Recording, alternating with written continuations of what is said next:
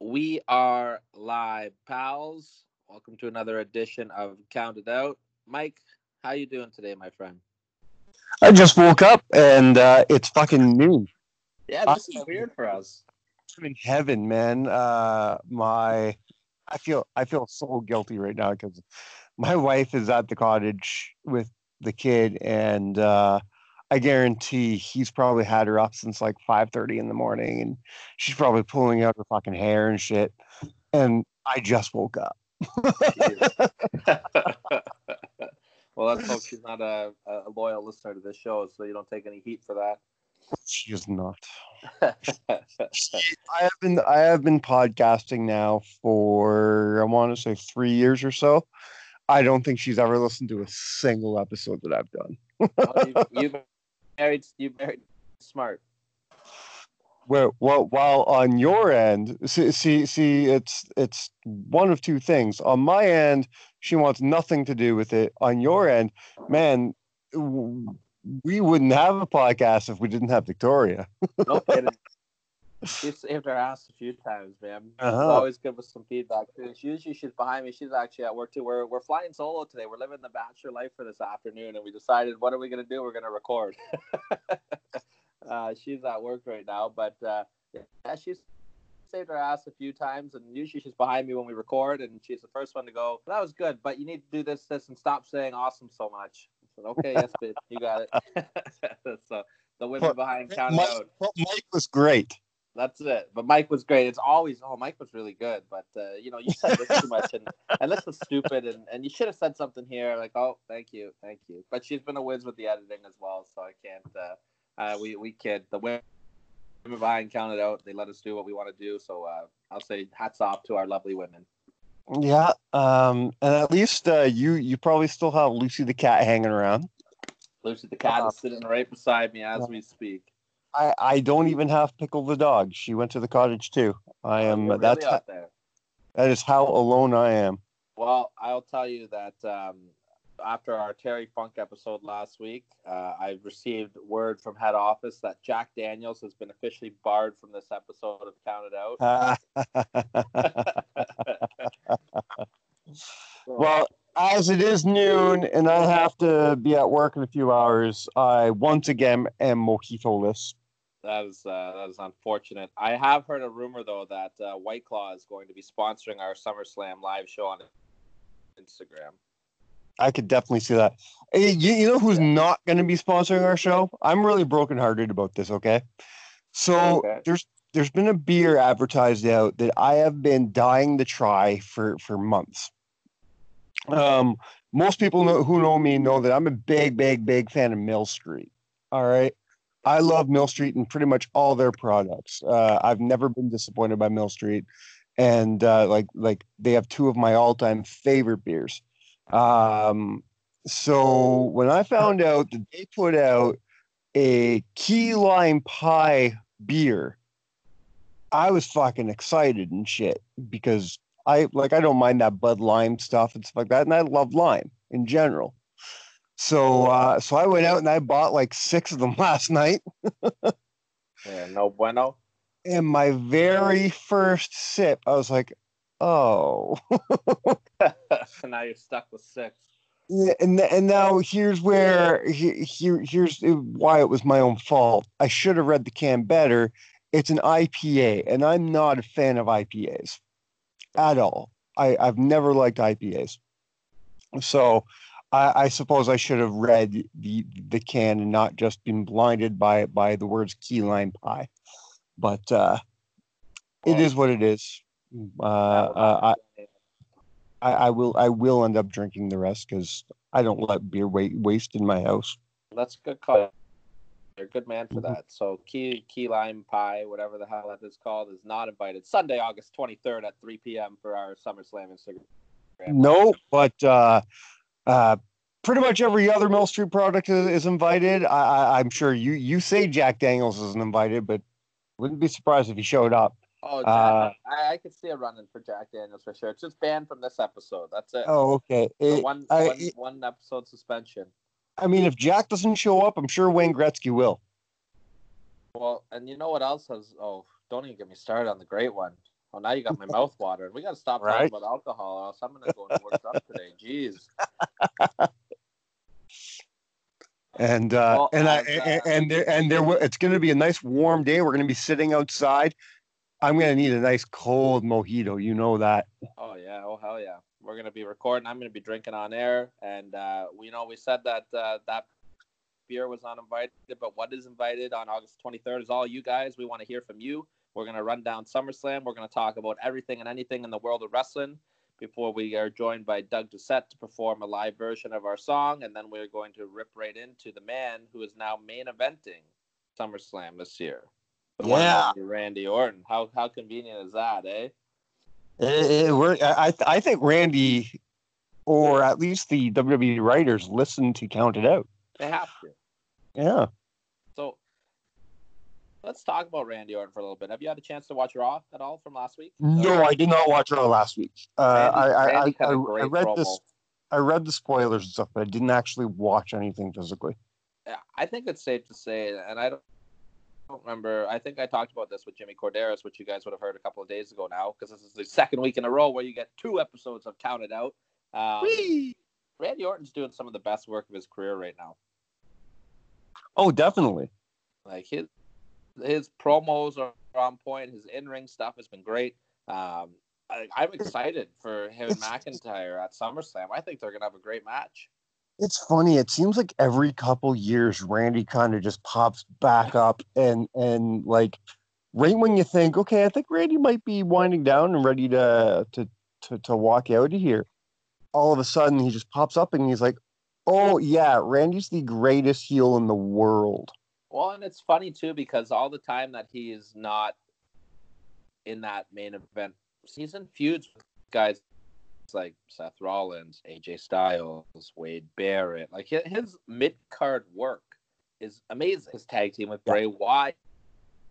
Like he's done some awesome stuff when he wasn't even the focal point of the show. And when he is the focal point of the show, his work is to the next level. 100%. Randy doesn't get the credit he deserves. You know, unfortunately, I feel Randy's past haunts him too much. People are too quick to jump on. Yeah, but remember when he was an asshole? Well, people change, and not only do people change, but let's just talk about his in-ring work and his stage presence. Like if we're just talking about the character, let's not talk about the man Randy Orton. Let's talk about the character Randy Orton. Nobody can deny that he's one of the greatest stars of the last decade. Well, and between his in-ring work and his character work, I think he gets lost in the shuffle a little bit because he's stuck right in the middle of a guy named John Cena and another guy named Brock Lesnar. You know what I mean? He kind of got overshadowed by both of those guys, course. Even though I think his body of work is just as good, if not better. Do you think it's fair to say that he's Cena's greatest rival? No, because yes and no. I like they had some great matches, but my God, did they run it into the ground to the point where nobody wanted to see it anymore. I think from an in-ring standpoint, they were fantastic together, but I think that they were booked terribly in their feuds. I did not enjoy their feuds together. We might have to have a top 7 Cena feud or Cena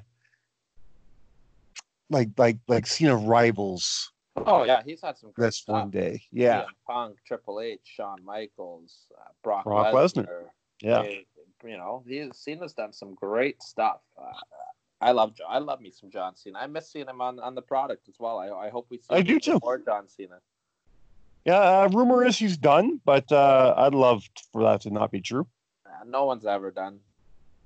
He'll come back for one more when there's people again. Well, as I say, there's only 2 people on the planet who ever stuck by that. That's Jack Briscoe and Stone Cold Steve Austin. Yeah, good for them. Good for them.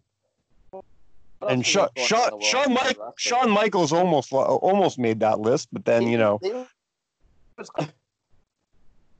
Well, speaking of lists too, we do have a list that we are doing today that we have pushed back for, I don't know, 3, give or take. Top 7 vacant title matches all time is what we're going to Yeah, be discussing on the episode today. And people have actually been asking about it because we did plug it. We did say we were going to do it, and then it never happened. And I've gotten a couple texts from people saying, "Hey, man, you guys still doing that vacant title?" And I'm like, "Well, I didn't think anybody cared about this list, to be honest. I thought this is going to be one of the lists that kind of went under the radar. That, because it's not one of those big flashy lists like the greatest Terry Funk lists from 1997 to 2000, which you can go back in the archives and listen to." By the way, one of my favorite lists that we've ever done. I like it because it's one of the rare lists where you actually agree with me most of the time. I think that's because I got pretty polluted by the end of it. I was gonna say, maybe you should start drinking more when I do my lists. That's how it helps. What do you think, man? You want to jump into this list right now? Yeah, absolutely. Let's get this. So just to remind the people, this is the best title matches for vacant titles. So the title had to be either stripped off somebody or it's a returning title, or like nobody's holding this title at the time, and this match is to declare a new champion. Yeah, so I didn't do any tournament finals for new championships, so you're not going to see the Bulldog and Owen Hart for the European title on this list because it wasn't a vacated title. That was to crown the champion. Right. Yeah. So that's where we put the bar. And I'll start off with probably one of the most famous title vacates of all time for my number 7, and we're going to the Great American Bash from 1991, Barry Windham and Lex Luger. Nice. Like, I haven't watched this match in years. Yeah. You know what? I don't think I'd ever watch it. You made me work on this week, man. I watched matches from ECW, WCW, WWE, Raw, SmackDown, WWF, Impact Wrestling, TNA, the NWA, you name it. I scoured every promotion, every major promotion, and I went through every title that they had, and I watched some damn good stuff, and I watched some really bad stuff as well. That's always the way. Yeah. So, but did you watch any WCW 2000? No, I was very smart enough to avoid the entire Spring Stampede and everything in WCW 2000. I had some matches that I looked at. I was like, and I was like, wait a minute, this is WCW 2000. All right, yeah, you are a smarter man than I. Let's talk about the Great American Bash 91. Ric Flair is gone from WCW in a very famous fallout. He took the belt to the WWF. So they decided to take the top 2 contenders, which were Barry Windham, who was the number 2 contender for the title, and Lex Luger, who was supposed to fight Flair for the belt at the Bash. They put him in a cage.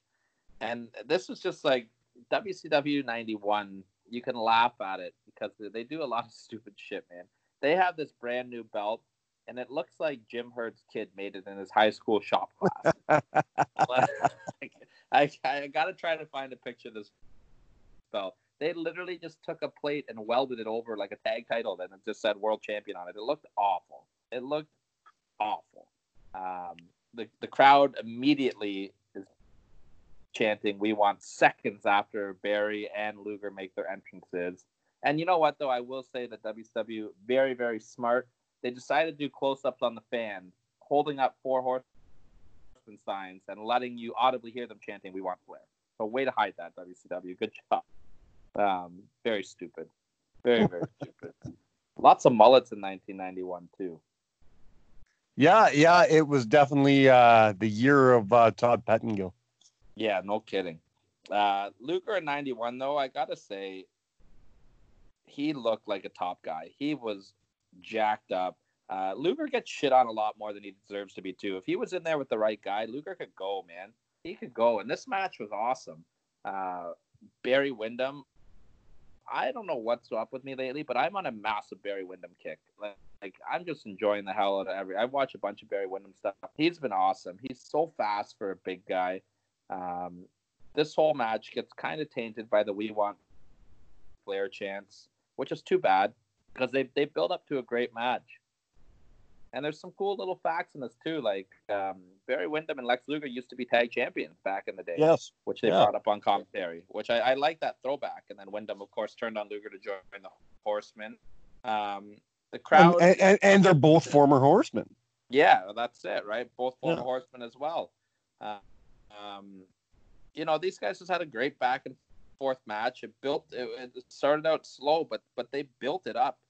Great counters they did. Barry Windham did a great counter of the rack in this one where he was up there, but he used the steel cage to kind of kick off a Luger, and then he hit him with a massive back soup. And then this was they kind of built up to the finish here where Barry Windham's got Luger kind of reeling, and all of a sudden Harley Race and Mr. Fuse walk out. And Race walks up to Luger and tells him, "Now's the time, hit it," and gives him the pile driver sign. So Luger hits Windham with the pile driver, and all of a sudden you've got a new champion, you've got a new heel, and you've got a new finish that's over to try to kind of replace the void that Ric Flair's leaving. So I thought it was really smartly booked. Absolutely. I thought it was a great match. It leads to wonder if Flair would have not left and that match would have gone out as planned. Do you think Flair would have just beat Luger and gone on as normal, or do you think Luger still would have won and become champion? I think Luger would have still won because it sounds like Flair was on the outs with WCW at this time, right? They wanted to put an earring in him, call him Spartacus, all that shit. I think they were trying to phase Flair out. And how stupid is that? That's a whole nother podcast. But my number 6, so I'm gonna stick with WCW here, and we're gonna go to Super Brawl 9. We're gonna talk about Chris Benoit and Dean Malenko fighting Barry Windham and Kurt for the WCW Tag Team titles. Oh, okay. I don't think I've ever seen this match, to be perfectly honest. Oh man, do yourself a favor. This one's really cool. Former tag team champions Rick Steiner and Kenny Chaos had to vacate the title due to an injury to Rick Steiner. Poor Kenny Chaos. This guy, that was his break, man. Oh, I'm a tag champion with Rick Steiner. You never heard from him again. I don't even think Kenny Chaos was in the tag team tournament that they did for this. This was a cool concept for the tournament, though. This was a double elimination. So going into this match, Benoit and Malenko had actually already lost to Hennig and Windham on an episode of Nitro or Thunder. I don't remember which one. And Windham and Hennig were actually undefeated going into this tournament. So in order for Benoit and Malenko to win the belt, they would have to win twice, whereas Hennig and Windham would just have to win one, which I thought was kind of a cool story. You get the baby faces are already, fighting from behind, right? Yeah. At this point, though, Barry Windham just looks like he's homeless. It literally looked like he just rolled off the streets. He's got that dirty goatee.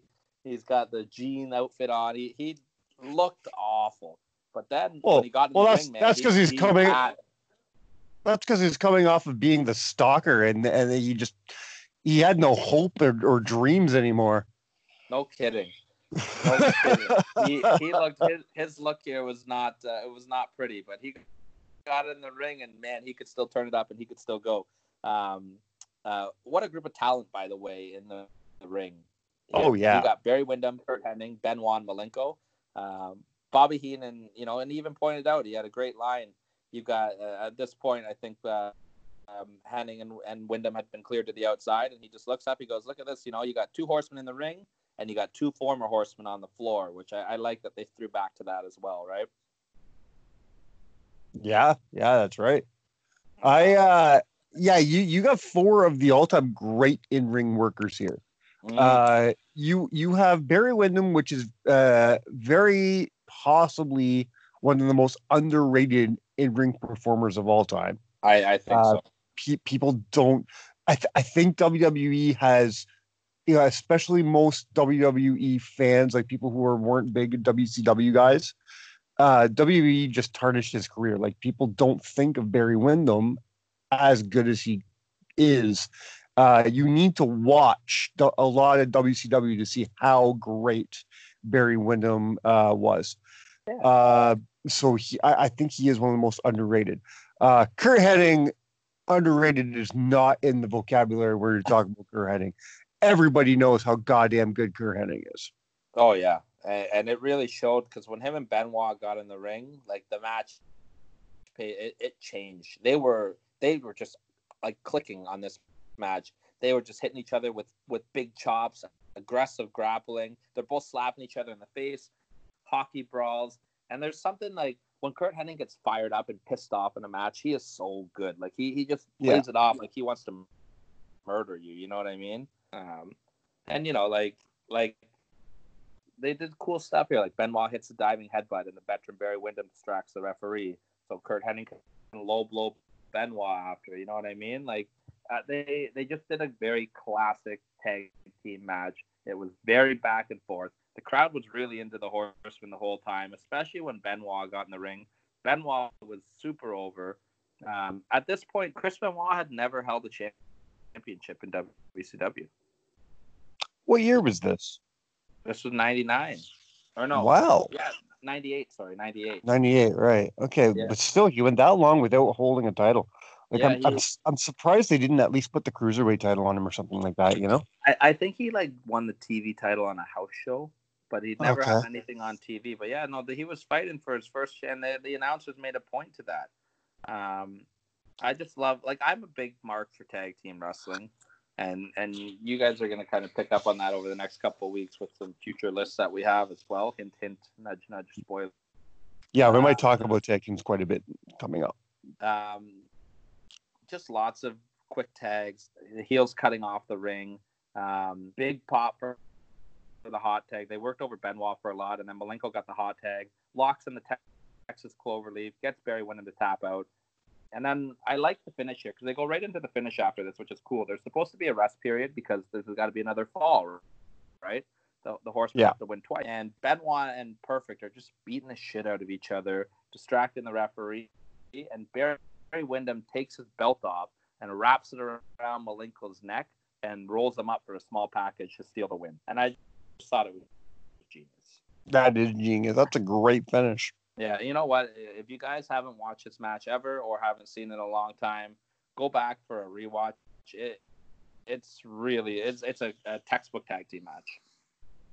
Can we talk for 1 second how great the chemistry between Benoit and Malenko has always been? And it didn't matter if they were a tag team or if they were opponents. Are they not two of the greatest workers when they're in the ring together? Absolutely. You know, and obviously I feel they bring the best out in each other. And you could say that a lot about them and other people too. Benoit and Malenko are just two of the greatest workers of all time. And I know, you know, Chris Benoit, there's all this shit, and yes, you know, terrible things are done, but let's just talk about from an in-ring standpoint. There wasn't many better. No, I wanted to talk about the same thing I said about Randy. You know, when we're talking about professional wrestling, you know, you sometimes you have to eliminate, when we're talking about matches and stuff like that, you have to eliminate the man and talk about the character. Yeah. I can put on a full podcast of how much I fucking hate the Ultimate Warrior. You know what I mean? But then, you know, but if you want to talk about some matches and some feuds, I will talk about, you know, what I liked about the character of the Ultimate Warrior and the things I did enjoy, even though I'm not a fan of the character either. So I guess that was a bad example. But there, you know, I can sit down and separate the piece of shit homophobe from the batshit crazy character. Yeah, you know what I mean. Same thing with Hulk Hogan. You know, when I sit down, if I'm going to sit down and watch, you know, WrestleMania 6 and see a bigot versus a fucking homophobe, well, it's gonna ruin wrestling for me. You can't do that. So if you're watching a Benoit match and all you see is a murderer, then you might as well stop watching television.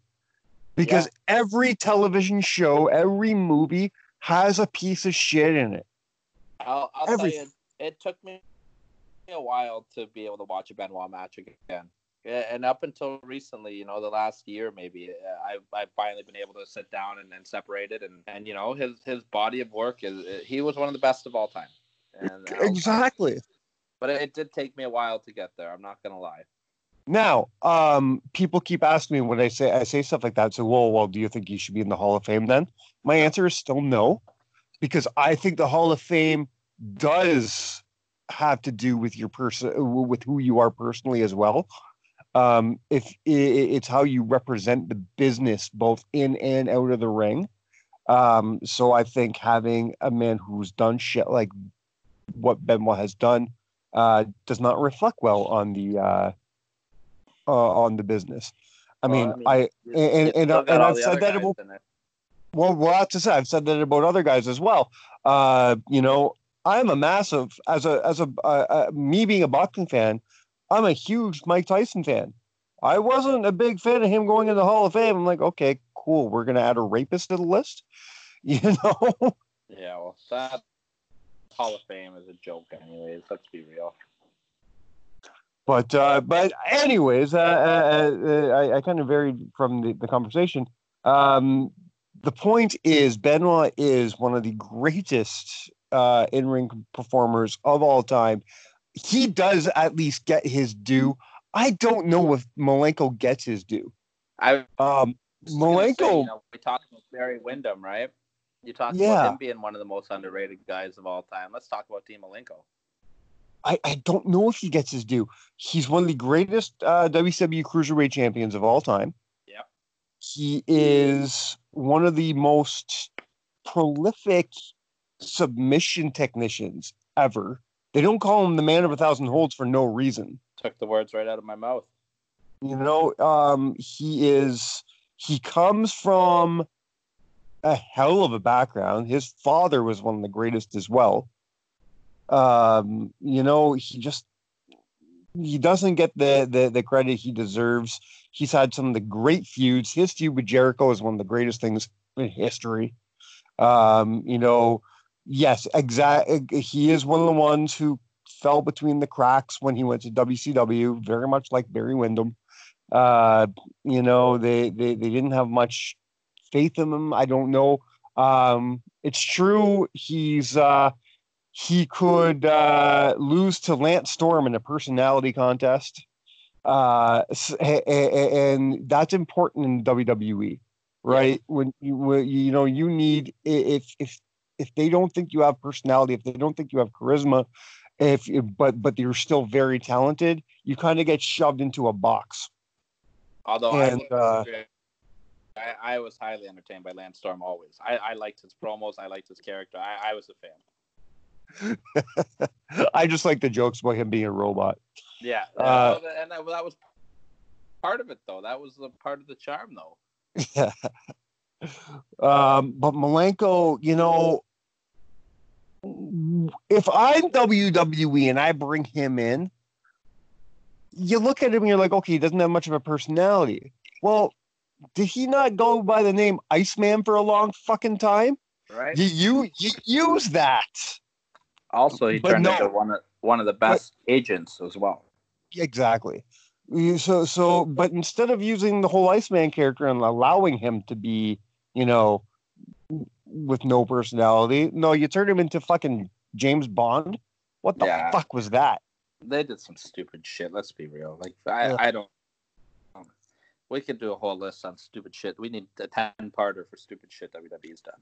Before we go on to your number 6, I will, while we're talking about Malenko and Benoit, I will say that I remember popping my ass off when the Radicals debuted in WWE. Oh, what a moment, eh?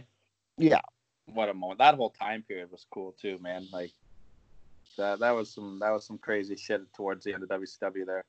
Smart move by the Radicals. Mick Foley had the best line on that one after. Do you remember their promo backstage? Not exactly, no. Foley looks at Eddie Guerrero after and goes, "Eddie, what was it like to look out into the crowd and actually see people there?" Which I thought was a nice little dig. That is pretty funny. All right, so what's your number 5, bud? Number 5, we are going to WrestleMania 4. We're going to talk about the Macho Man versus the $1 Million Man. Of course, one of the great vacated title matches.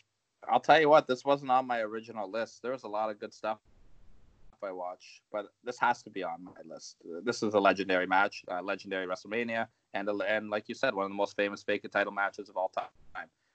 I mean, when I assigned this list to you, I had two matches in the back of my head, and this was one of them.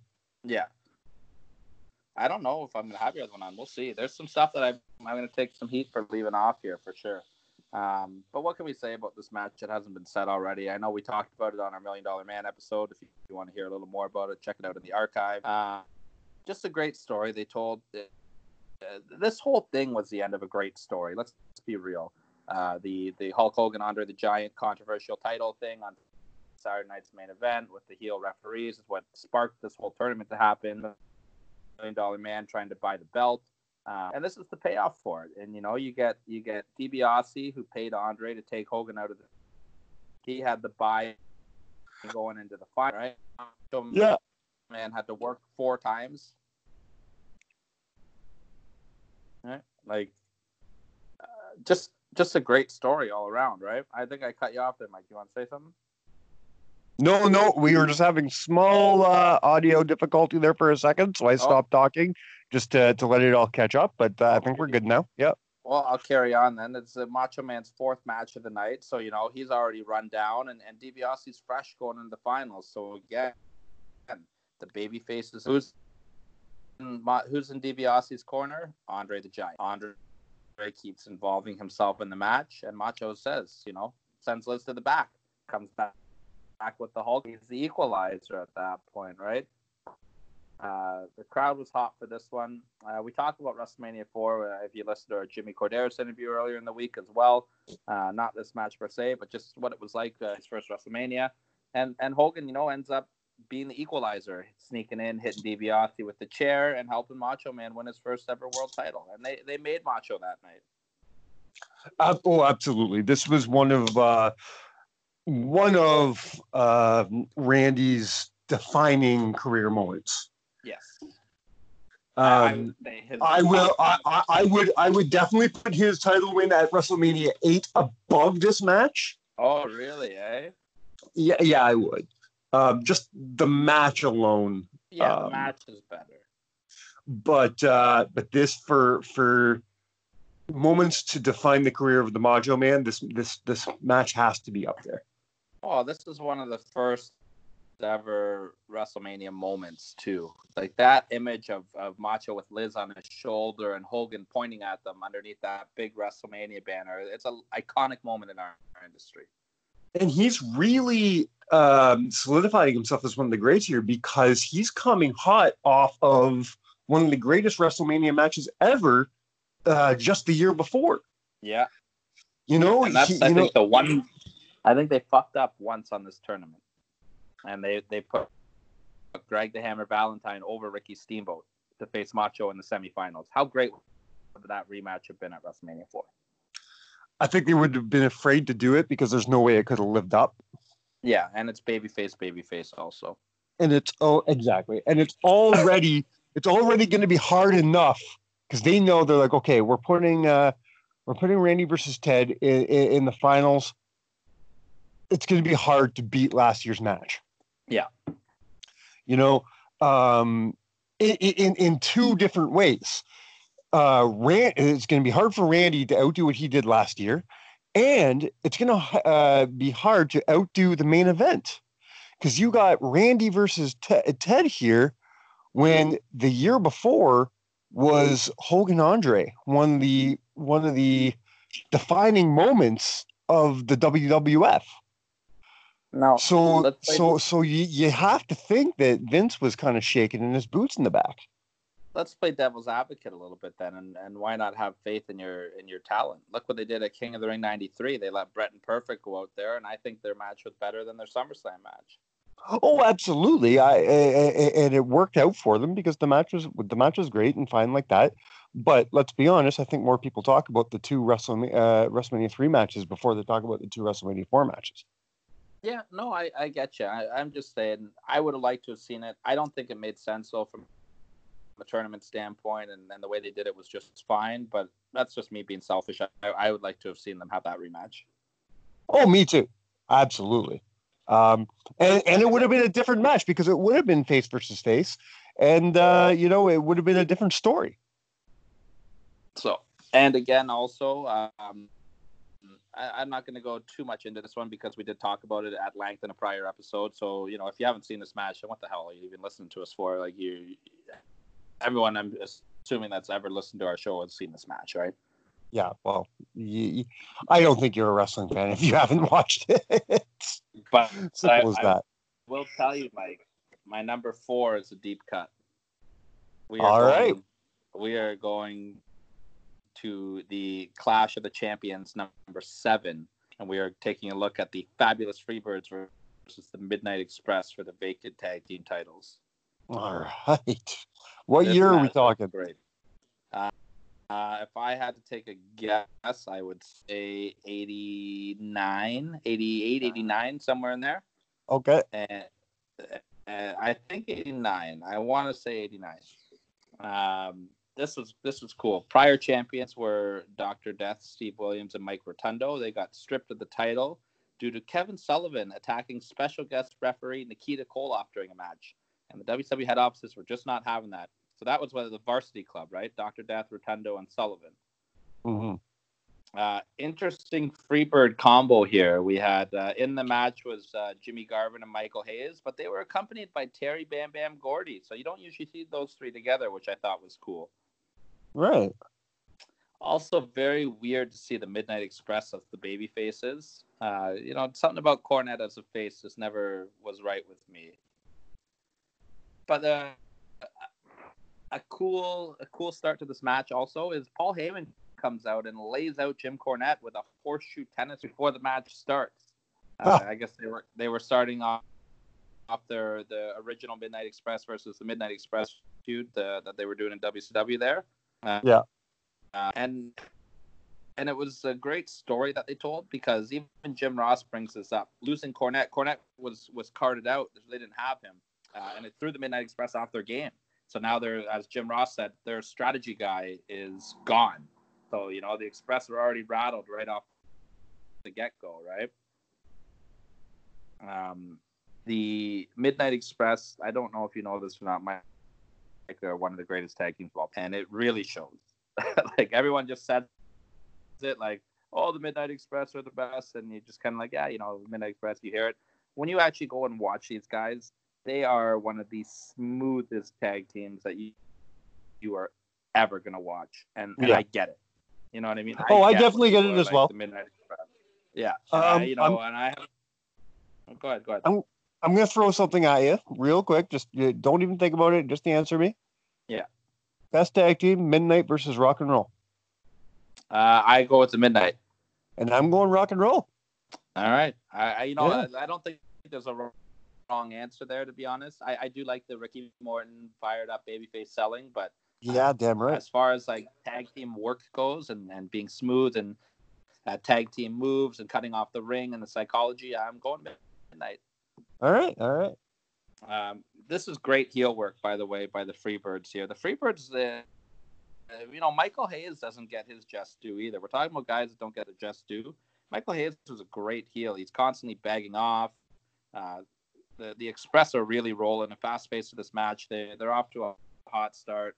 Quick tags, double team moves. Like 3 minutes in, and like I just said, dude, we're 3 minutes into this match, and you can see why people are saying the Midnight Express were that good.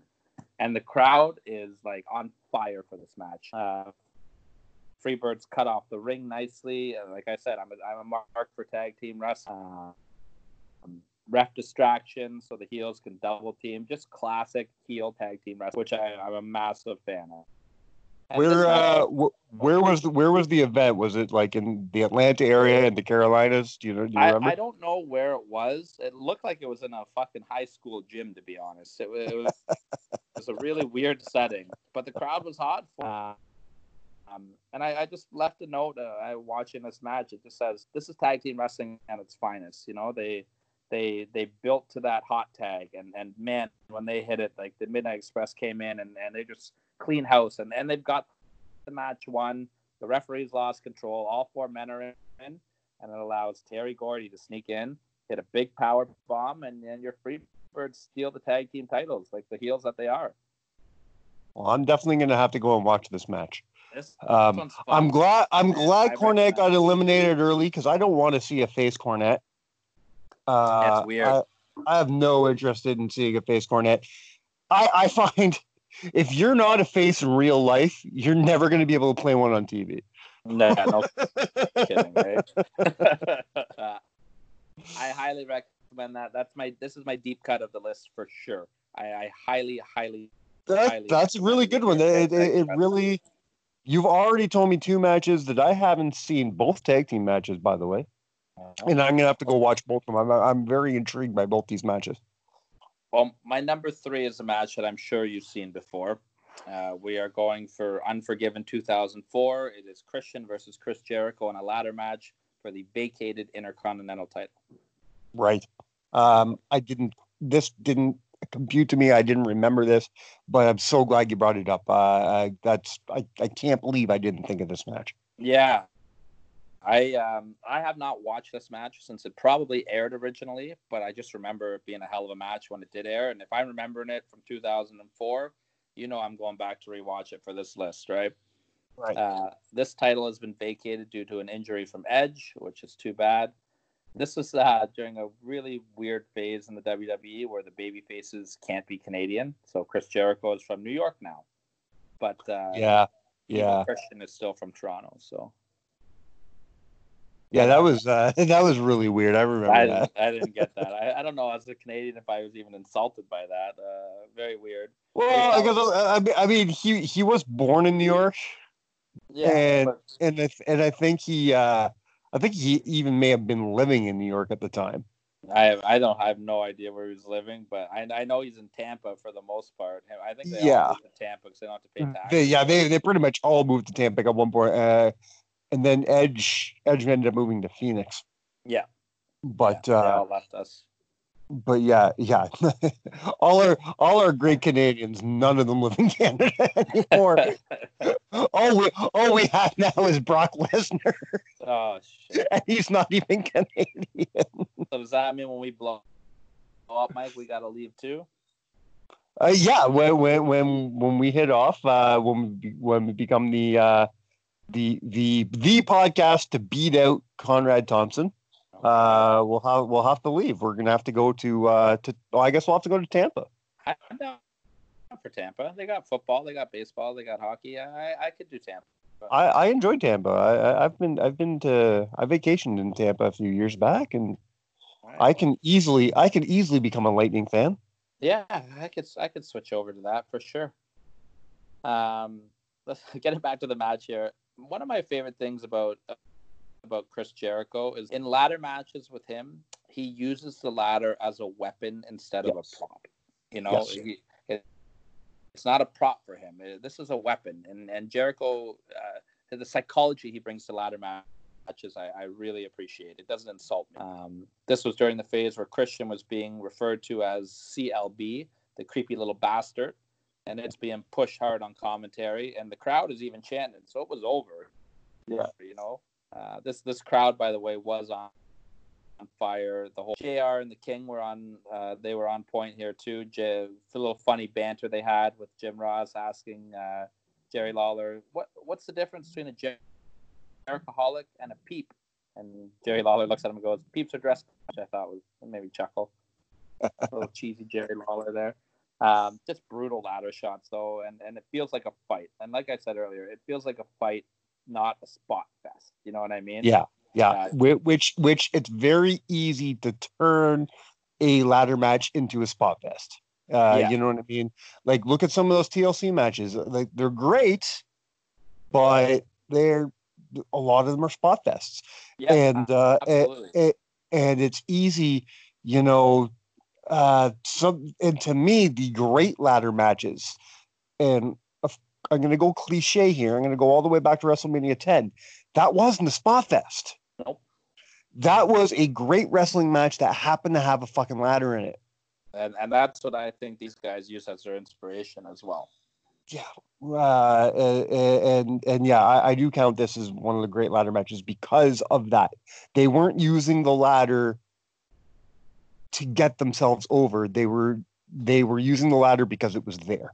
Well, that's it, right? And some of the spots you see in this is, Jericho goes for a lion salt with Christian is on the ladder. Christian moves, which Yeah. just looked brutal. You know what I mean?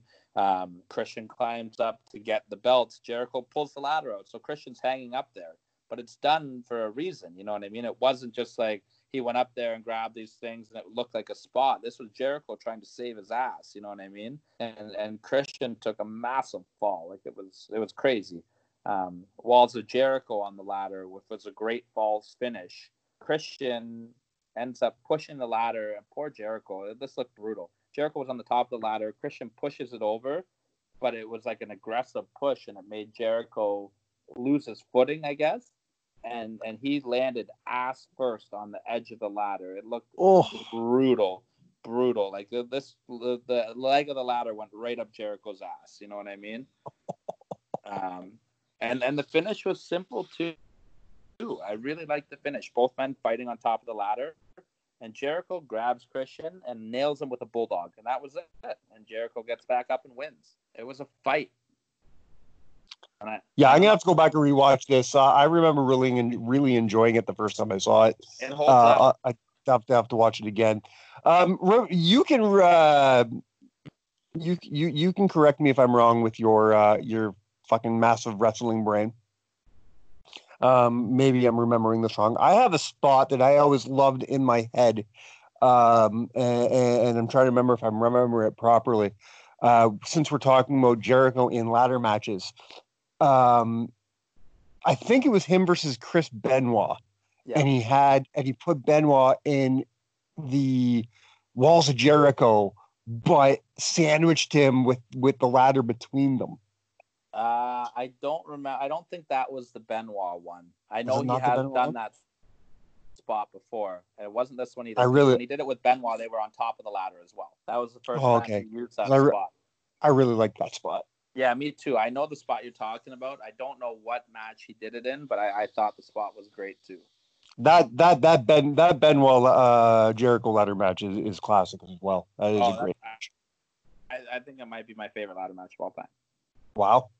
It's up there. Okay, cool. It's up there. So Jericho wins the Intercontinental Championship. Yeah, and I believe he lost the next night on Raw or whatever. This of course title didn't mean anything, but great match. If you haven't watched in a long time. That's why Jericho's a 9-time champion. Well, he only held them for a day. He's a 9-time champion. I think his total combined reigns are still under Honky. Still a great champion, though. And anything Chris Jericho does, I'm all for. I'm a massive mark of Le Champion. You know, that reminds me of one of my favorite promos that JBL ever did. It was when JBL hit the 1 year mark of being World Heavyweight Champion. Mm-hmm. And he made a comment about Triple H. And I think at this time Triple H was like 11 or 12-time champion. And he says, just to remind everybody, Triple H being a 12-time champion means he lost it 11 times. Yeah, I like those lines. You know, too. I love that. I like those lines too. My favorite champion line is still Ric Flair, though, when he looked at Maven and said that he's held more championships than Maven's had women. I just thought it was a great line. Fuck, he's had more championships than I've had women. No kidding, but that's just what a great line. What do you even say to that? That's okay. That is a fantastic you're line. Right, Mr. Flair. I am so sorry. Please go to the free clinic also. Yeah. Oh shit. All right. So that leads to your number two. What a great segue. My number two is the Royal Rumble 1992. Ric Flair versus everybody. Okay. So this was the other one. When I assigned you this list, I had DiBiase Savage and this match in mind. I'm very fucking curious to see what your number one is because I thought for sure this would be it. This was my original number one until I went back and watched another match that was just it took my breath away. What do you want to talk about this match first? Royal Rumble 92. That's a little bit of backstory here. The title has been vacated because of Tuesday Night in Texas. With Tuesday Night in Texas. Undertaker and Hulk Hogan, right? Taker wins the title in controversial fashion at the Survivor Series due to Ric Flair's interference. And then they have the rematch Tuesday night in Texas. Hulk Hogan wins the title back due to cheating with using the urn, I believe, and Jack Tunney getting laid out. And Tunney's had enough, and he puts the title up in the Royal Rumble, which what a great idea. What a great way to shine on the Royal Rumble. First, absolutely, and it puts everybody on the map. You know what I mean? Taker gets his day in the sun. No pun intended, because he definitely needed some sun. Hogan is built up. It's another one of those things. It's like 92 is such a weird fucking year. 91, 92. Because Hogan... WCW, On Point, Dangerous Alliance. Just saying. Yes. No, I'm not saying it was a bad year. I'm saying I was about to make a point about Hulk Hogan and how they used him weird in 91, 92, because first you start with him fucking cheating with the urn at Tuesday night in Texas. And then you have him throwing that fucking baby fit at the Royal Rumble and pulling Sid out of the ring. This was supposed to be your massive, face, and you're expecting a heel turn any minute that never comes. Hogan always kind of did heely things, though. Like, he was always raking eyes and scratching backs and throwing closed fists. And Bobby Heenan and Jesse Ventura used to always lose their mind about it on commentary, which I always liked that Jesse called out Hogan for being, not the white meat baby face that everyone called him out to be. Yeah. So here's my big question to you in this match. Who is the bigger MVP, Ric Flair or Bobby Heenan? Oh, Bobby Heenan's the MVP whenever he's on TV.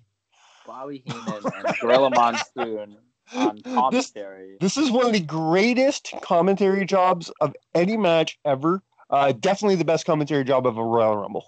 Yeah, that's not fair to Flair. That's not fair to Flair. And Gorilla Monsoon was so great at just feeding Bobby what he needed to be fed for Bobby to go off on one of his rants, right? Absolutely. One of my favorite spots in this match is when Rowdy Piper comes out, and I think Flair's in there with maybe Jake the Snake at that point. It was a weird combo, and Piper comes in and helps Flair. And, Bobby Heenan's like, oh, Rowdy. He's like, oh, thank God for you. It's a kilt, not a skirt. It's a kilt. And then 10 seconds later, Piper hits Flair, and he's like, you no good. It's a skirt, Piper. You wear a skirt. Like, oh, I just thought Bobby was great here. It's matches like this when people start talking about how, JR is the greatest of all time, or whoever is the greatest of all time. You have to go back to a match like this and see Heenan and Monsoon together, and there's never been a better pair. Now, I'm not saying like I am a fan of JR and the King. I'm a fan of I'm a fan of Vince and the King. I'm a fan of Vince and Jesse Ventura. I like all those pairings, but no, I will go to my deathbed. I can live another 60 years, and no commentary team will ever beat Monsoon and Heenan, ever. No, I agree with you. They're my favorite. The chemistry is perfect. You have a clear face, a clear baby, clear heel, clear face. It's perfect, and they just knew how to give each other what they needed to get. Yeah, and what a moment for Ric Flair too. By the way, he went through the entire roster, and if you take a look at the who's in this Royal Rumble, it's a who's who. Former world champions, Hall of Famers. This is one of the most stacked Royal Rumble fields of all time. There is a reason why, 30 years later, this is still my favorite Royal Rumble. Yeah, I don't see it ever being beat. My prized possession in my home is my Royal Rumble 92 full-size poster. You have to show me that when we do SummerSlam live show. I'd like to see that. Definitely. I will bring that out on camera. Let's do that. That is you'll never beat that Royal Rumble for me. The story being told, the fact that the title was vacated, we'd never seen that before, never seen it again. We have seen the title defended in the Royal Rumble, but it wasn't vacated. And how great was Flair's promo at the end of this match too? With a tear in his eye, it was fantastic. Yeah. I always like too when Flair made his entrance and Bobby Heenan was pissed off and Gorilla Monsoon's talking about all the money that he's gonna lose. How much should you bet on Flair to win? He's number 3. He's not gonna win. Like, I just like the little details. Yeah. All right, dude. What the fuck can beat that? I didn't think anything could beat that until I went and I rewatched this match. And we are going to the Elimination Chamber from San Juan, Puerto Rico. You've got Edge versus Chris Benoit versus Batista versus Triple H versus, who's the last one in there? Randy Orton. And then you got Shawn Michaels as a special guest referee. All right. Now, I'm mixing up a lot of my Elimination Chamber matches. So I'm having a hard time remembering this particular one. This is from the New Year's Resolution pay-per-view. Ah, okay. Right before WrestleMania 21. Okay. As I just mentioned with the names involved, what a star-studded Elimination Chamber. All right. I believe the title was vacated because there was a triple threat match with Edge, Benoit, and Triple H, and there was a double pin in it. So they just said, no, we're going to put it up in the chamber. I believe that's the backstory to that. All right. Let's talk. I want to talk a little bit about some of the guys in this match here and where they are at this point. So Edge is 1 year away from cashing in. Exactly 1 year away from cashing in. 1 year away, yeah. For his first world championship. So he's in the new stages of being a heel here. I believe he just turned heel October, November. So he's about 3 months in. The start. This is the start of the R-rated superstar. He's the Matt Hardy thing is now behind him. Yeah. And he's building towards what he's really going to be known for the rest of his career. Yeah, and he was on point here. He's in the middle of a nice little feud he was having with Shawn Michaels at the time. Mm-hmm. It's just really cool to see where he's going to be in a year from now, and you can just see the seeds. He wasn't there yet. You could still see he was making tweaks to everything, but you could just see that he was on the brink of that next level, And it's nice to see them get to that level, because most of the time they don't get to that next level when they get there. Triple H at this point, he's the leader of Evolution.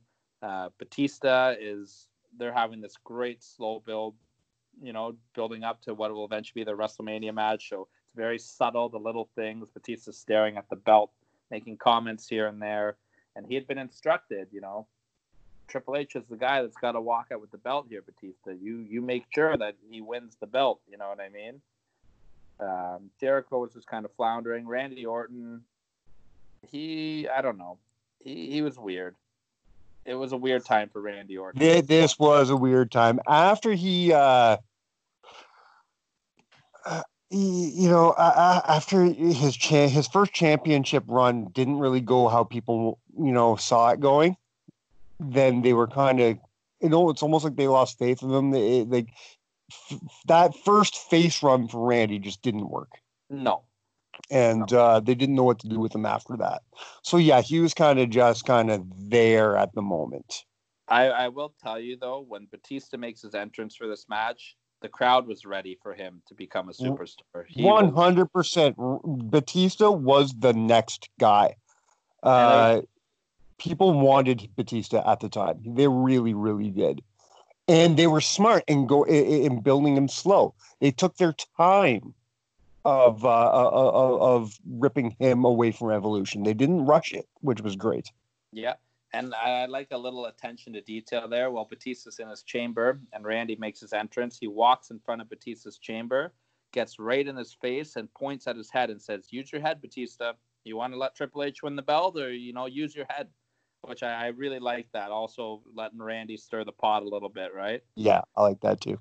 And the last guy on the list is Chris Benoit here. He's 1 year removed from main eventing WrestleMania 20. He's just kind of floundering around right now with him and Jericho, right?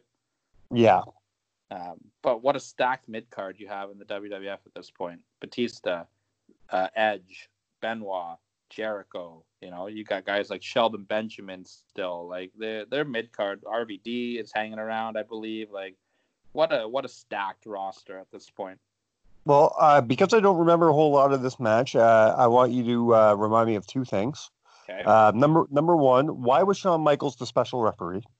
I don't remember. I think he was kind of feuding with everybody at this point. You know, him and Triple H were always kind of beefing. Yeah. I think I don't remember exactly why I think they just wanted somebody that they could trust to handle a match of this magnitude. You know what I mean? Yeah. And my second question, since it is in the chamber, was he wearing a pair of poopy brown pants? He was not wearing a pair of poopy brown pants or short shorts either. He was good Shawn Michaels referee at this point. And no ugly bob haircut. No ugly bob haircut either. No, he was in fine form in this one. We had vintage Shawn Michaels here. All right, good enough. Also, just side note, Chris Benoit is from Atlanta now. Also, he's Canadian. so he was a babyface then. He was a babyface from Atlanta. Yeah. So now he's from Atlanta. Fuck. I'm going to kind of go into detail on this match because there's a lot to talk about, and I'm going to kind of ramble on it a bit, but I want to give this match the respect it deserves. The right two guys start this match. You give me Benoit and Jericho. You want to talk about Benoit and Malenko and their chemistry? Benoit and Jericho just beat the shit out of each other every time they're in the ring. And the crowd is on fire right from the get-go. The crowd is, you know, they make this match even better than what it already is. This crowd was on fire. But every time Benoit hit a chop, they lost their mind. And these guys just beat the living shit out of each other for 5 minutes. And it capped off with a huge superplex off the top of the chamber. Great 5 minutes. The crowd is going down. Every time that the next participant is about to come in and they do that little countdown spot, the crowd chants in Spanish. They count it down in Spanish, which sounds really cool. Oh, that is cool. Your third guy in is Triple H. And he just comes in. The crowd, they looked at him as the superstar of this match for sure. And he just beats the shit out of both these guys too. Benoit takes that Brett bump into the turnbuckle. Those chains in the chamber are so stiff. This old elimination chamber, everything about it is stiff. Benoit gets smoked into it. He's busted open. Triple H has taken massive backdrops on the grates. Everyone's busted open pretty much by this point. Triple H is getting the shit kicked out of him. Batista looks like he's ready to break through the glass and come to try to save him. Just great storytelling going on so far. That is awesome.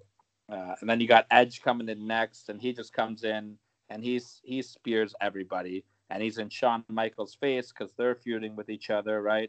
Chris Jericho eats the chain on a slingshot. So does Triple H. Now they're busted open. So you got 3 guys bleeding now. There is a way to do blood right in wrestling still. And I know it's kind of taboo right now. I'm glad they've gone away with chair shots to the head and stuff like that. I do think there is still a home for blood in wrestling on occasion in the 100%. Right circumstance if it's done right. And this is done right here. This is putting over the danger of this elimination chamber, right? And again, we talk about it all the time. Gimmick matches don't get their just due.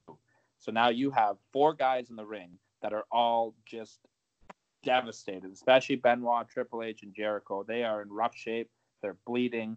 This is giving the respect to the gimmick match that the gimmick deserves. All right? Right. Like, I don't know. That's my pet peeve in wrestling these days. Jericho eats a pedigree, which leads to Randy Orton coming in, not getting the big pop that you think you would get at this point for him. And, you know, and that's just the failed babyface run. And I think they were smart to turn him heel shortly after this, right? I mean, it happens. You know, it's no one's to blame for that. Sometimes when somebody's a red hot heel and you try, you know, especially in a young career like Randy had at the moment, you try to turn them face, and sometimes it just doesn't work. Yeah, and you know what? I will give him credit because he does get the crowd fired up, and they do get behind him and give him a Randy chant. But that initial pop is like, you know? Yeah. And Randy comes in, and this is where the match really, really picks up now. He just absolutely starts destroying Triple H. And all of a sudden, like Jericho comes from behind him. He nails him with an RKO from out of nowhere. Looked amazing. An amazing spot where Randy Orton. Let me just make sure I have this here. Randy is in the crossface, and Triple H is taunting him, right? And then all of a sudden, Benoit gets mad and gets up and puts Triple H in the sharpshooter, right? And then Randy Orton RKO's Chris Benoit, and then Edge spears Shawn Michaels by mistake. Then he spears Randy Orton, but there's no one to count it. Edge just slaps Shawn Michaels in the face. Sweet chin music, lion salt. See you later, Edge. Just a great storytelling, furthering the feud, building the momentum with these submissions. The crowd is losing their mind. These guys are putting on a clinic at this point. Then you keep going on, and I know I'm rambling about this match, Mike, but I got to keep going here because I'm interested. Keep going. It gets even better because now you got Triple H. He's eaten 3 German suplexes, diving headbutt off the top of the chamber. Now here's my favorite part of the match.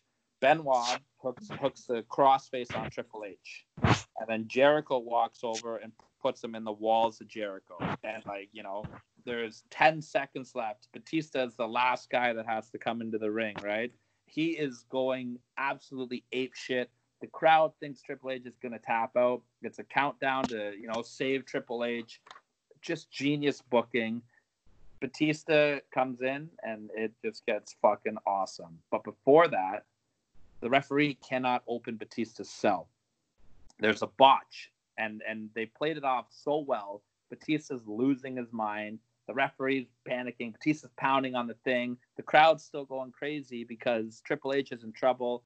The botch kind of added to the climax of the excitement of what was going on, right? Right. And then all of a sudden, Batista comes in and he just he kills everybody. And, he beats up Benoit, Orton, Jericho. But then all of a sudden, there's this little moment where him and Triple H come face to face, and they just stare each other down, and it's very tense, very, very tense. And Jim Ross is letting everybody know, right? What are you gonna do, Batista? Like he's in Jim Ross classic mode. You know what I mean? Yeah. Batista ends up press slamming Chris Jericho and throwing him on top of a cameraman, which looked so cool. Everyone is down at this point. It's just pure violence. There's blood everywhere. Batista spine busters Benoit, then picks up Jericho, spine busters him on top of Benoit, and pins Benoit, so he's out.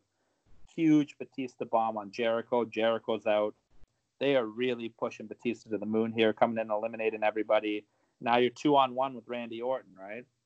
You've got your story. You've got the two faces. The two heels against the one baby face. Randy Orton's busted open. They are just balling Randy Orton. It's a massacre here. But all of a sudden, Batista goes for the Batista bomb, gets countered with a low blow and an RKO. And there goes Batista. So you're down to Triple H. You're down to Triple H and Orton as your final two. But Batista isn't getting out of the ring. Or when they open the cage, Flair runs in to distract. You know what I mean? Yeah. And then Batista hasn't left the cage yet, so he just beats the fuck out of Orton, lays him out, and hands Triple H the world title. This match was fucking awesome. Like, fucking awesome, man. I unfortunately don't remember this match. I need to go back and rewatch it because it does. You're really building it up for me. I'm telling you, this match, I have not watched it since it happened. And I remember watching it when it happened. I was like, that's the best Elimination Chamber match they've ever done. I went back and rewatched it when we did this list. It is a fucking awesome match. Storytelling is everything. When you have that type of talent in the ring, they put it all together. Everything was perfect. I cannot recommend this match enough. No, you've given me at least 3 matches to go back and watch. So that's great. I did my homework, man. You really did. I'm kind of glad Jack Jack wasn't invited to the show today. Yeah, no kidding. I'd still be talking about the Elimination Chamber if that was the case. I know I rambled a bit at the end there, but I want to give this match the respect it deserves. It is one of the best matches you will watch. So, was there anything I missed, Mike? What do you got? No, because everything that would have been on my honorable mention list, you've talked about. Now, I know there are some people listening to this that are there. I'm going to take some heat. I left a couple big ones off. Okay, I left off Edge versus Taker from One Night Stand in the TLC match, and I left off In Your House Final Four as well. And they just didn't hold up. And both those matches are great, but I think I'm okay with your list. Yeah, the other match that I left off, and I wanted to put it on, and I just couldn't find it to rewatch it, was AJ Styles versus Daniel Bryan for the Intercontinental title recently. I think that could have snuck on my list in the number 7 spot, in all honesty. But I couldn't find it to watch it. Right. So I had a couple honorable mentions. Age of the Fall against Steen and Generico from Ring of Honor was good. My biggest disappointment, I saw this match, and I told you about this off air, was an NWA tag title match between Terry Gordy and Steve Williams against Dustin Rhodes and Barry Windham from the Great American Bash. Oh, man, it was just awful. It was just awful. We've discussed this before. Don't you hate it when that happens? When you're like, oh, I can't wait to watch this match, and I'm looking forward to this list because of this match. And then you watch the match, you're like, oh fuck, that wasn't nearly as good as I remembered. Honorable mention as well from the ECW television title, Super Crazy versus Rhino from Living Dangerously. It was a fun little match. Arn Anderson versus Wahoo McDaniel for the vacant television title from 1986. Bret Hart versus Benoit from Mayhem just had too much interference for me to put on there. Hacksaw Jim Duggan versus the Garbage Can for the WCW TV title, though. Let's talk about that.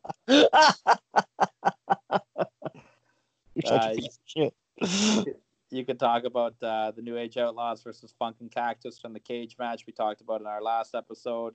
Dude Love and Austin against Owen and Bulldog for the tag titles was a fun one as well. How about Mr. Perfect versus Tito Santana for the Intercontinental Championship? That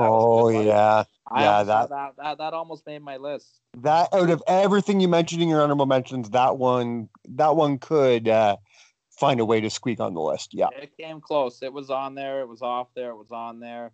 A couple other decent ones, but nothing worth, Kevin Owens versus Big Cass versus Seth Rollins versus Roman for the Universal title was good. Christian versus Del Rio in a ladder match was good. Rock versus Mankind from Survivor Series. There was a lot of them, but I stand by my list. Yeah, as you should. This is one of those rare times where, just like last week, where I agree with 100% with your list. You agreed a lot with my list last night, but I don't know if it was you agreeing or if it was Jack agreeing. So I think there was one match that I would have put on your Terry Funk list, and that was it. But a lot of fun matches. If you guys haven't watched some of these matches, do yourself a favor, go out of your way and watch it. Especially the three that you were saying, Mike. I'm definitely those two WCW tag matches and the Elimination Chamber match are all on my watch list for the next couple days. Yeah, and I know I'm going to take heat from a friend of the show, Jay, who you hear on our Counted Out Watch Along series, because I know he was pushing hard for that Final Four to be in there. It just didn't hold up for me, man. A weird match that didn't hold up for me. That's because it's the only match from that era that he watched that he's a fan of. That's fair. If a match didn't happen between 94 and 97, Jay hasn't watched it. No, you know what? And that's something that we talk about on our Counted Out series. It's fun, and Jay says it all the time. He's opening his horizon and he's watching new stuff now, and we're having a great time. You guys got to head over. I showed him some Ring of Honor stuff he's never seen before. We've done we haven't posted this stuff yet. We've done Impact Wrestling stuff now. So we got a lot of cool stuff coming on the YouTube channel. Very good. Speaking of cool stuff, I got some cool stuff coming up for you then the next list, Mike. All right, man. Let's do it. We're on a roll right now. We're back on our lists. Yeah, that's right. So let's keep it going. Well, before I tell you your list, be sure next week we're gonna have Nova on the show. So make sure we listen to that. And I think maybe we should go ahead and spoil the next 2 weeks worth of list here because there's a little bit of theme to them, right? All right, good enough. So your list next week, Mike, is going to be the top 7 tag team breakups of all time. Now that sounds easy, so I know it's going to be fucking hard. Yep. Because I already got like my top 3 in my brain within the last 20 seconds. But I guarantee, because every time I think you're giving me an easy list, it murders me. Yeah, well, that's it. They sneak up on you. Yeah. Okay, I got my work cut out for me now. It'll be a fun one. Yeah. Well, you know what? We're going to keep on that theme and then intermingle with another theme because we got SummerSlam coming up, right? That's right. 'Tis the season. So we're already doing the greatest Randy Orton SummerSlam matches on SummerSlam, but let's do a couple SummerSlam themes leading to SummerSlam. Since you gave me best tag team breakups, why don't you do best tag team matches at SummerSlam? And I thank you for that because, I'm a tag team mark. But also, if you want to talk about the history of SummerSlam, and I'll get into this eventually when we do our list in a couple of weeks, tag team wrestling is a massive part of SummerSlam. They did main event the first 2 SummerSlams. So They did. I got my work cut out for me. I know there's been some beautiful tag team matches. Now, hold on. I got to ask, though. Is it just straight tag team matches or do 6-man tag matches count as well? Oh. I'm putting you on the spot because we haven't discussed that. No, we haven't discussed that. I was kayfabing it before, making people believe you didn't already know you were doing the tag team thing. That's bullshit. We have discussed this off the air, but we did not discuss this off the air. This is this is a shoot though. Fuck. You know what? You obviously have something in the back of your brain. Why don't you throw those 6-mans in there? All right. 6-mans included as well. I don't know if they'll make my list or not, but I just know that there are some 6-man tag matches in the history of SummerSlam. I don't want to cut them if they don't have to be, but we'll see. Maybe I'll throw a 6-man on there. Speaking of SummerSlam, August 23rd, I'm going to beat it in all you guys' heads. Join us for Instagram Live. It's going to be a great show. Nova is going to be on next week. Hopefully you guys enjoyed Jimmy Corderas this week. And then that's it for guests for a little while. No more interviews. Yeah, we're going to hold back without. Now, that's not to say that we don't have a whole lot of guys, raring to come on the show. I have a few guys that we're going to get in the future, but we're going to take a break. We're not. We're a list show first. That's right. What we're supposed to be. Our plan was whenever we had a guest on, the guest was gonna help us with the list, the way that Mad Dog did, and the way that Jay did. However, that's just not in the cards for every one of our guests. It's a lot to ask of people to do research like that. Exactly. Sometimes some of these guys I know just don't have the fucking time in their life. Like people like Nova and Tyler Dukes and Jimmy Corderas, they're busy guys. Hell, when you talked to Dave Penzer, he had a time limit with you because he had to jump off and go do some work for TNA. So it was cool. So some of these guys are really busy. We get lucky with some guys like Jay and Mad Dog because they got no fucking lives. So they can do whatever they want. So that was the original plan. When we said we were going to bring on guests, we were going to have them do the lists with us. But that, like we said, it doesn't always work out like that. So certain guys, like I have a couple guys in my brain right now that I know because I'm friends with them. Not only are they great wrestling workers, they're also my buddies, so I guarantee I can guilt them into doing lists with us. Absolutely. So I call that the Kevin Smith technique. That's how he gets Ben Affleck in all his fucking movies.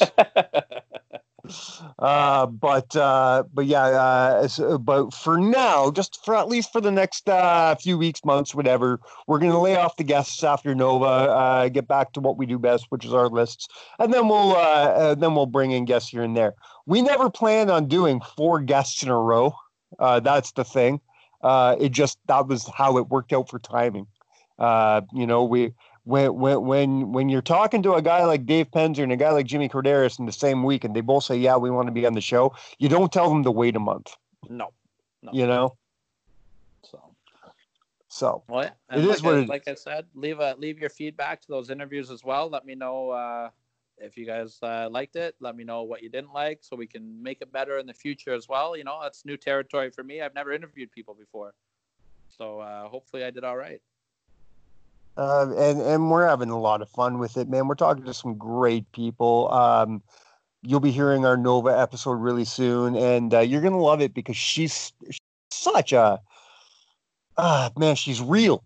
You know, she didn't bullshit us. She didn't, give us, just the answers we wanted to hear. She's just really real. You're going to be watching out for Nova for a couple of years. She talks like she's a veteran, but she's only been around for 2 years.